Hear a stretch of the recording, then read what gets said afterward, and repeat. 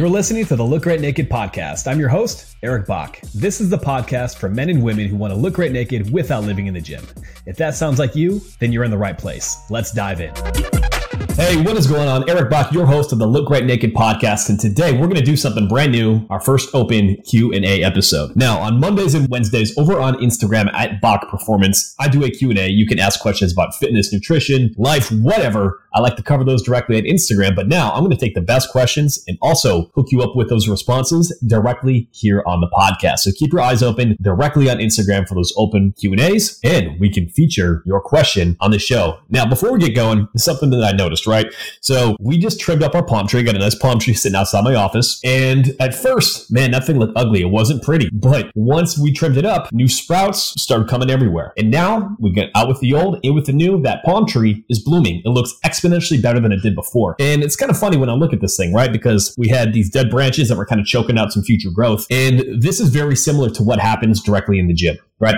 People continue on with the same old patterns, same old actions, hoping for something brand new. Because changing what has worked in the past is always something that's terrifying, right? You've tried different diets, nutrition protocols, workout plans, all these things that had worked for you at some point in your life. And completely changing them, trimming the branches of the things that worked before to open up space for something brand new is a scary proposition. Because after all, nothing's promised. It might not work. But ultimately, similar to trimming this palm tree, one of the biggest mistakes I see people make in the gym is trying to do the same things week after week, month after month, year after year, especially in the gym, especially when their training when their lifestyle has changed, when they get less sleep, when they have more stress, when their nutrition, the way that their body responds to different nutrients adjusts as well. So similarly to how we trim that palm tree, make sure that it can sprout new branches and bloom, that's sometimes what we need to do with our general approach to training, because what served you in the past is not always going to be what serves you in the future. So just one little note as I'm trying to overcome my allergies from all the debris and pollen coming from that palm tree.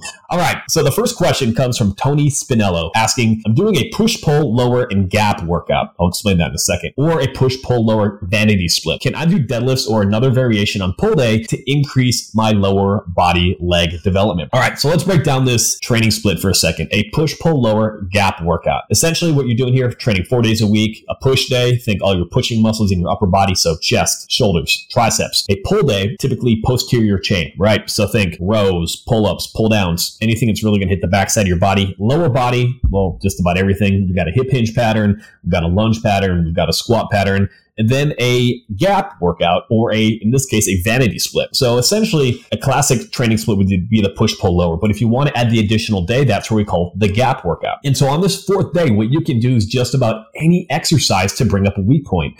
Let's say, for example, you want to be able to improve your mobility. Awesome. You could be having a workout where you're focused more on adding some additional mobility work.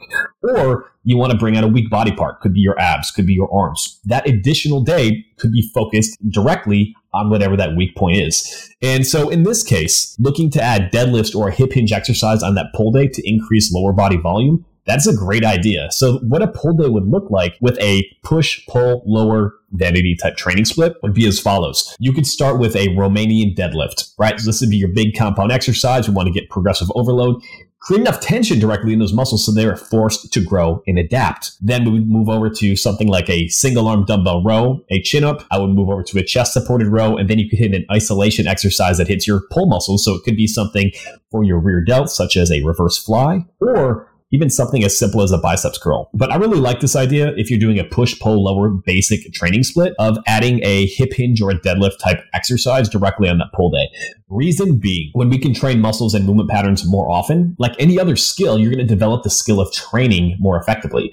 And this is going to allow you to improve your technique. And when you can improve your technique on any exercise, it's going to allow you the ability to add more weight to the bar, create more tension directly within that muscle, and overall just improve the overall muscle and strength building stimulus that you're getting directly from your training. So I would say go for it. The biggest thing I would look at here if you're doing a push, pull, lower gap type training split is making sure if you add a deadlift in there, I would actually start the workout with the pull workout, we'll say on Monday. The push workout would be on Wednesday. The lower body workout would be on Friday. Reason being, then we have an additional training or additional recovery day between the pull workout where you're hitting a deadlift or a hip hinge type movement pattern before your lower body pattern. The sequencing and getting different exercise variations and proper rest period between them is absolutely crucial. Because if you go through and you hit a hard deadlift, Romanian deadlift type movement pattern on a Wednesday, and then you try to jump right back into a hard workout for your lower body on Friday, there's a decent chance you're going to have some cumulative fatigue left over directly, not only in your hamstrings, glutes, but lower back, and overall axial loading and central nervous system fatigue might prevent you from actually maximizing the overall training effect from that lower body day. So you can set it up with a push-pull lower training split and have that deadlift or hip hinge pattern on the pull day, but you have to be really careful with how you organize that exact workout. Next question. Tom Robertson asks, what does your diet look like during the work week? All right, so a couple of basic things here. I try to reduce the number of decisions around food. The reason this is important, when you have fewer decisions to make around food, it opens up more bandwidth for all the other decisions that you need to make directly in your day. So personally, here's how this plays out. I tend to eat most of the same foods most of the time. And this is a very important concept for most people to understand. You see, a lot of people will start eating consistent foods, start to lose weight, notice how their body's feeling, but then they say, hey, I'm getting bored. I need some different variations. You have to get over the need to be entertained by your food at every single meal, right? A lot of people run into issues because they treat more of the days, whether at home, like vacation, than the other way around. And what happens is we constantly overeat, right? So when you can eat the same foods consistently, you start to become really in tune with how your body reacts to different foods, different macronutrient profiles. And this builds a ton of awareness on how to build the best long-term sustainable diet plan for yourself. In addition, when you eat the same things consistently, you reduce decisions. When you reduce decisions, you reduce the chance of error. You have more bandwidth, as I mentioned, for everything else. So what does my week typically look like? For breakfast, this is if I'm not using intermittent fasting, right?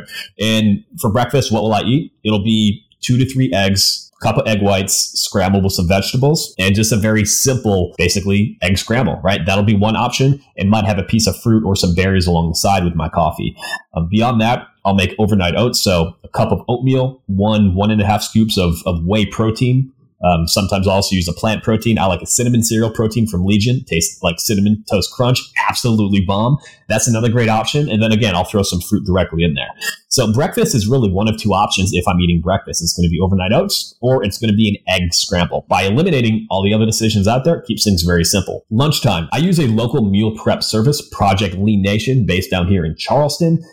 It's actually expanding all over the U.S., so check them out, see if they have them by you. But they make incredible meals, and you can get them in 2 different sizes. One is the athlete size, one is the lifestyle. Given my calorie needs, I like the lifestyle. And so most of these happen to have 50 plus grams of protein and somewhere between 50 to 80 grams of carbs and 20 to 25 grams of fat. And the reason I like to use a meal prep service, is there a cost? Of course there is. But when you find something that works and you can eliminate decisions, that's incredibly important. And so for me as a business owner, here's how my mindset works. If I have to think about what to have for lunch, if I have to go in and prep that lunch, I have to clean the dishes and do all of these things to eat the way that I know I need to support my body, support my goals, and support my health, that might take me 45 minutes, right?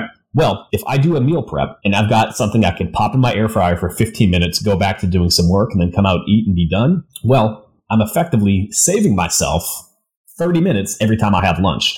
30 minutes over the course of a 5-day work week. Well, hey, that's 2.5 hours. And so for me, if I look at the cost of a meal prep, say it's $100 a week, but I've earned an extra $500 worth of time based on how I value my time, it's a no-brainer to invest in something like a meal prep service. So if you are confused on what to be able to eat with something like lunch, a great option would be invest in a meal prep service and consider how much time it is actually opening up in your day by reducing decisions and helping you eat a little bit healthier. So that's typically what I do. Now, in the past, when I was doing more meal prep, essentially what I would do is I would cook, 3 to 5 pounds of meat on a Sunday, and I would have just some variation of about 8 ounces of chicken, steak, or pork, and 1 to 2 cups of vegetables, and then a starchy carb like rice or sweet potato. Now, by simplifying the decisions I'm making around breakfast and lunch and really eliminating that decision of what I need to eat, it allows me to have more flexibility, allows me to have more creativity directly at dinner.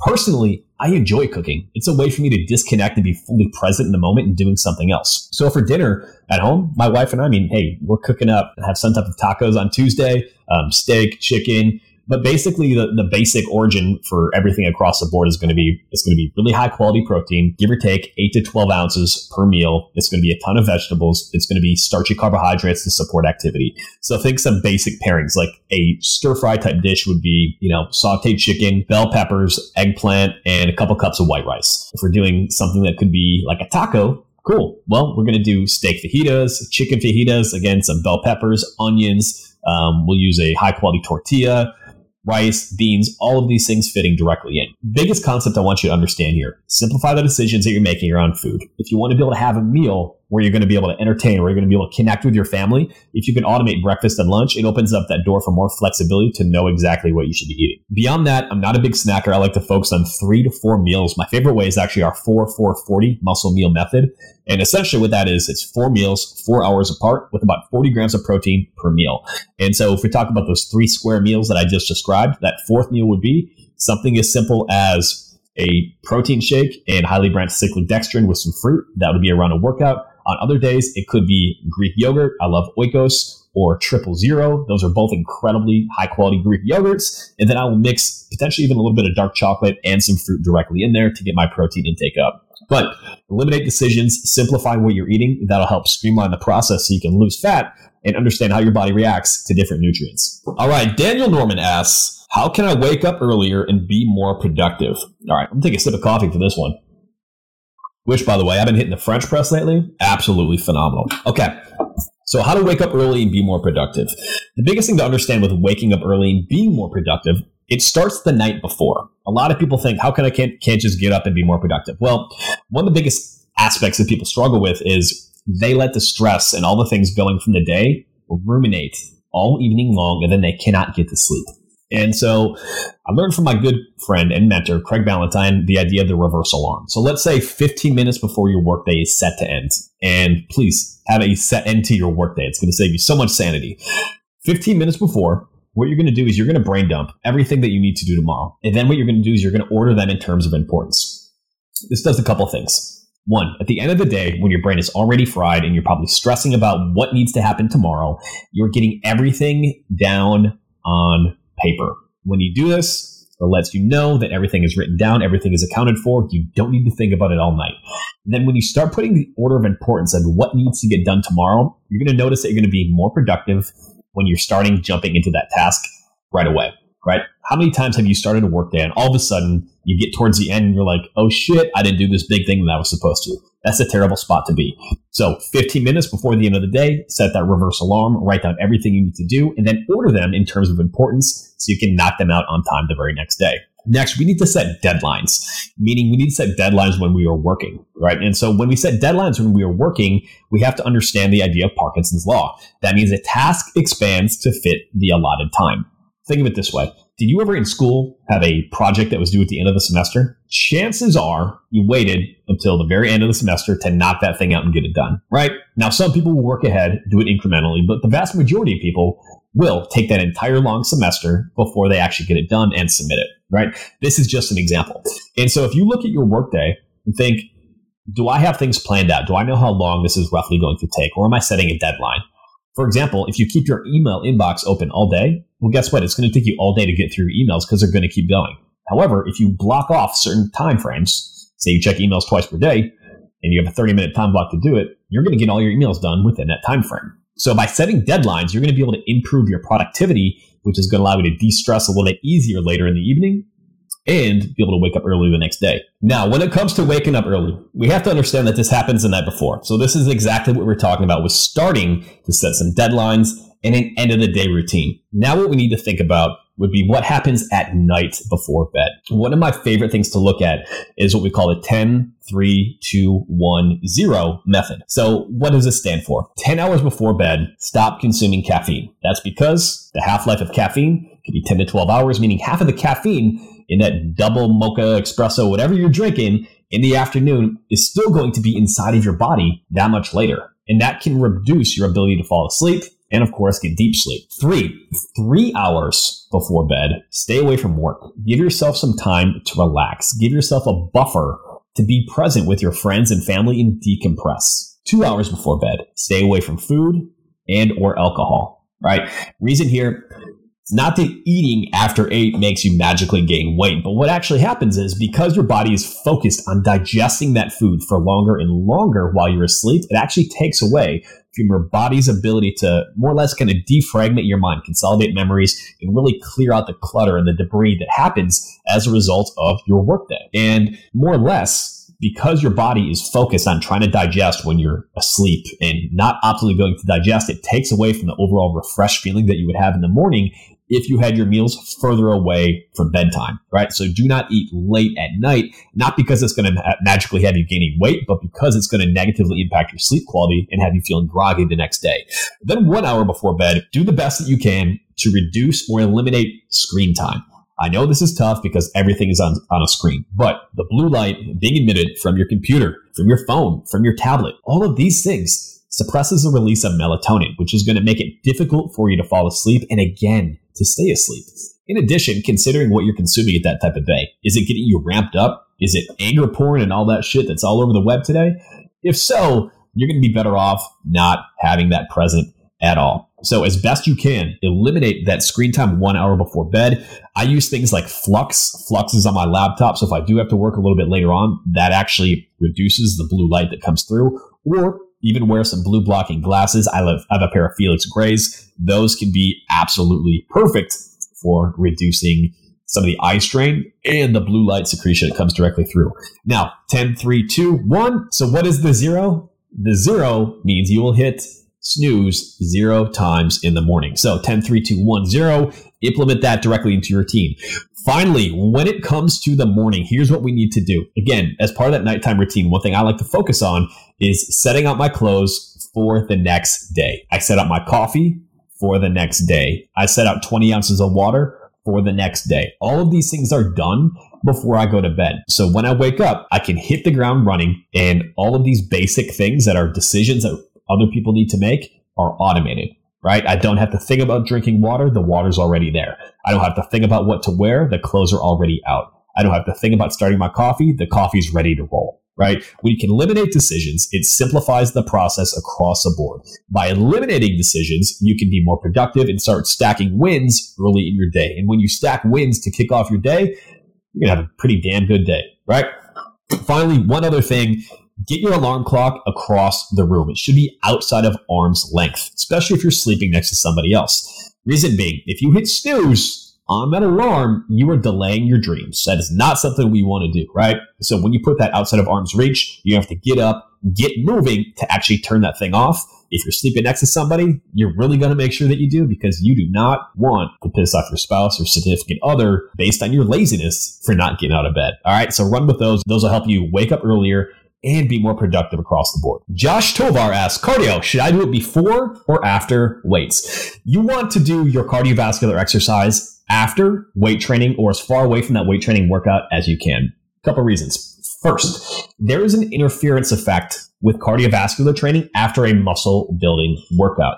Now, it's not going to absolutely decimate all of your gains, but if your primary goal is to build as much strength and muscle as you can, your best bet is going to be able to do cardiovascular exercise on a separate day from weight training or as far away from that workout as you can, right? It changes the signaling that happens directly through that workout. And if we interrupt the signal that happens from building muscle and then we have it go over right towards mitochondrial efficiency from a cardiovascular workout, then that can compromise the overall integrity of the workout and how well it goes. Again, this is a little bit ticky-tacky in that regard. But one thing we want to consider even more is if we do cardio, like a hard charging cardio workout before you hit the weights, is the aspect of neural fatigue. So what does that mean? Well, when you're working out, it's not just your muscles that get pumped and get sore and get tired. It's your central nervous system, right? And so let's say you do some high intensity interval training. You go on all out right here. If you try to go heavy and do explosive work directly afterward, your ability to do that to the best of your ability is going to be compromised. Your brain's not going to be able to send signals quick enough back and forth to your muscles. Your muscle fiber recruitment might be down because elements of fatigue are there. And your chance of injury actually goes up. So when you're ordering exercise, here's what you want to do. First, start with a warm-up. That's great. And that can be, you can have 5 to 10 minutes of light cardio in there. That's different than a wholly structured cardiovascular exercise training plan. But what it would look like, dynamic warm-up. Cool. Explosive exercise. So let's say jumping, sprinting, power cleans, stuff like that. Number 3, your heavy strength work. You don't want to be completely gassed and then do a deadlift and trash your back, right? So we want to be able to do that in a fresh state. So heavy strength work. Fourth would be your classic muscle building work. Think 6 to 12 rep range, multiple sets, trying to accumulate fatigue. Finally, we get to local muscular endurance. Think that would be 10 to 15 plus reps in sets. And then finally would be your finishers and your cardio. So your best bet is going to be to do your cardiovascular exercise after your weight training or as a completely separate workout to avoid interference and to avoid creating excess fatigue where you can't train as effectively and you open up the door for injury. Tim Peters asks one of my favorite questions of all time. How should I change my workout routines for fat loss? You should not, at least not in a meaningful way. Here's what happens most of the time when somebody says, I want to lose fat. They change their routine from maybe a classic strength training exercise to adding a ton of intervals. They cut down their rest periods. They are breathing, heaving and hawing like Seabiscuit running around the racetrack and wondering why they feel like crap, right? So here's what we need to consider when it comes to fat loss. Fat loss isn't so much about changing your workouts as it is about adjusting your nutrition as the primary driver for fat loss, right? What we need to think about is actually decoupling calories burned from exercise and how that relates to fat loss because it plays such a minor role in how much fat you're going to lose. So what do you do with your workouts when it comes to fat loss? Well, to be honest, think about this. When you're trying to lose body fat, you're consuming fewer calories. And your workouts, if you have fewer calories to actually recover from the workout that you're doing, are you going to actually be able to recover? Or are you going to kind of dig a hole and dig a hole and dig a hole? So what we need to think about here is you should continue resistance training, much in the same way that you would for building strength and muscle. But the reality is you should probably actually bring your volume down because your body doesn't have the fuel to actually recover from the work that you're doing. And if you train way hard while cutting calories a lot lower, you know what happens? Your body gets more stressed out. You get tired, you get fatigued, your cravings go up, your willpower goes down. And so when you're in a state where you're starving, your willpower goes down, you got a case of the fuckets, what kind of food are you going to grab? Probably not the best. And so what I see with most people when it comes to trying these fat loss workout routines with a shitload of intervals and all this stuff and high reps and no rest, it works really well for like 4 to 6 weeks. And then they feel completely run down. They get sick. They feel achy. They feel like crap. They have one big binge and bender on food, maybe alcohol, and then they are off the rails completely. So what you should be doing is resistance training 4 days per week. Take the volume down just a little bit, right? Because your body can't recover from what you're doing. And if you create too much stress, well, then you're going to have to deal with all these other consequences that come down the road. And what we really want to focus on when it comes to our training for fat loss, in the gym, it needs to be focused on building and maintaining as much strength and muscle as possible. Because if we are not sending our body the signal that it needs to hold on to the lean muscle that we do have when calories are low, we're going to lose muscle. And when we lose muscle, we start to slow down that overall metabolic function. This is how plateaus happen. So keep it simple. Train much in the same way that you would for building lean muscle. Bring the volume down. If you want to lose a little bit more body fat, first work on increasing your step count. Get to 8 to 10,000 steps per day.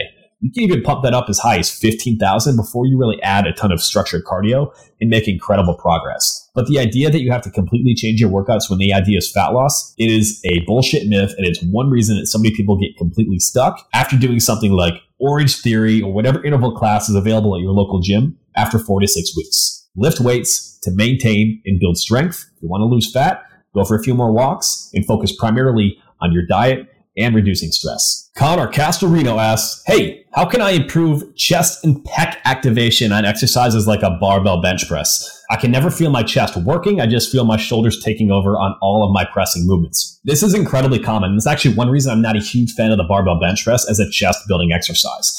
And so let's talk about optimizing mind-muscle connection and feeling your muscles work. It's important to know that if you cannot feel a muscle contract, you're really going to struggle making it grow. This is a big distinction that many people struggle with, especially if they come from an athletic or sports-based background. When you're training for sports or you're training for performance, the primary goal when you're lifting the weight is to lift the weight, right? When I was training as an athlete, my focus wasn't on firing my glutes, engaging my quads, and squeezing, every muscle fiber as I could. It was about putting the weight on the bar and being as explosive and aggressive with it with good form as I could. When I'm doing a squat to say build muscle, I'm not focusing on trying to just be strong and explosive. I'm focusing on pushing my knees out. Can I feel my glutes in the bottom? Am I squeezing my quads all the way through that movement? When you're training for physique, it's a distinct difference in what it's like training for performance. And this is very difficult for a lot of people, again, from that sport performance background, who just want to lift weights and go through the action. And so when it comes to not feeling a muscle work, what we need to do is first, we need to think about how we're executing the lift itself. So we want to think about, am I going slow and controlling that eccentric? A lot of people just go through and knock out a rep as fast as they can because they're counting reps. The reality is we have to make the reps count. And so if you take, say, a dumbbell bench press, you're lowering under control, you're taking 3 to 4 seconds, you're feeling your pecs stretch, and then you come back to the top, and when you press, say you're 6 to 8 inches apart and you're, imagine, squeezing your nipples together, you're going to fire your pecs a lot harder than just going through and do 1, 2, 3 without any rhyme or reason or paying attention directly to how that exercise is being executed. So mentally, you have to get into the muscle and think about, how can I make this thing contract as hard as possible? Mentally thinking about that is going to help. Slowing down the rep speed, where you're taking 3 or 4 seconds on that eccentric, is going to play a big difference. If you're working on a big barbell exercise, try to get rid of bouncing out of the bottom like you would potentially in some performance-based areas. That's just going to beat the crap out of your joints, and use the stretch reflex to generate force instead of that muscle contractile ability. Now, if those things aren't working individually on the exercise, what you can look at would be some pre-fatigue or post-fatigue type exercises. And so an example for a chest activation. Let's say you can't feel your chest on a barbell bench press. I have definitely been there. I'm definitely shoulder and tricep dominant. Okay. So what would we do? Well, to kick off a workout, you could do something like a converging ring push-up. So that would be a push-up on rings where you're coming together. So it's almost like a press type fly movement. And then at the top, or I guess at the bottom, when you're squeezing, again, it's about those hands converging together but not touching, and squeezing your pecs as hard as you can. Another option would be getting started with a light cable press or a cable fly. And again, the same mental aspect is always intuitive. It's connecting your brain directly to that muscle and thinking about, how can I make this thing contract as hard as I possibly can? And so when you do this with the idea of just activating that tissue, not creating a crazy pump, not chasing fatigue, what you can do is you can really tap into it and get to the point where you're feeling those muscle fibers contract. Then by the time you go to that main compound exercise, say it's a bench press variation, you should be able to feel that bench press or your chest on that bench press much more effectively. In addition, one thing people can do even in their off season, even like somebody like a high level powerlifter, they could take time off of just chasing a higher bench press if they know that their chest is a weak point in developing further levels of strength. And so what can happen, and take this mentally, is you might have to pull back on the weight that you're using and take a few weeks to focus on improving your ability to connect directly with your chest to improve that mind-muscle connection. And over time, you're going to come back bigger, you're going to come back stronger, and your training is going to be much more effective.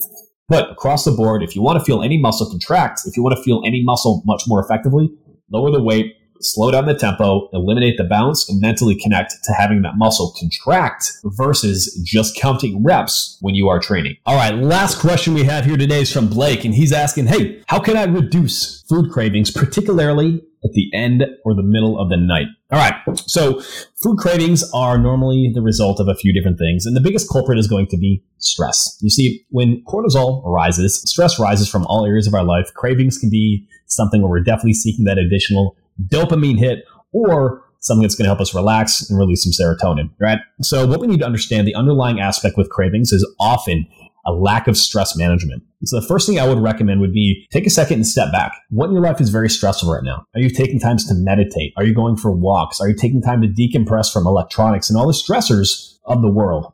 If you're not, that can be a huge reason why cravings come in. In addition, if you're following a diet where your calorie deficit is, say, greater than 25 to 30%, you're going to have a crazy amount of cravings, especially if you've been following that for over 4 to 6 weeks. What you can do, gradually decrease what that calorie deficit is, still continue to lose fat, but a lot of the cravings and stuff that pulls people off track are going to go out. They're going to be so much better. It's going to allow you to be more compliant directly with the plan, and long-term, lose fat that much better. And finally, and probably as important as anything else that I mentioned, would be when it comes to your meals, don't snack. Eat consistent meals with plenty of protein and plenty of veggies. You see, the more often you eat throughout the day, the more our body starts to be receptive and wants to release ghrelin, which is going to increase hunger signals, right? Think about a time you've had a basically all-day eating festival, 4th of July, cookout, Super Bowl Sunday. your hunger cravings are probably ramped up for the next couple of days, right? Well, if we're consistently eating at different times or eating a lot more meals and snacking consistently, ghrelin's going to stay elevated. We're going to stay hungry. We're going to want to be eating more and more snacks. In contrast to that, if we're having meals at designated times and we're increasing our protein, we're increasing our fiber, we're having more vegetables, that's going to fill our body up with foods that are going to be more satiating. Our body doesn't get full on calories. The mechanical receptors in your stomach actually get full from volume, right? So if you can focus on getting foods that have fewer calories, more nutrients, protein, vegetables, heck,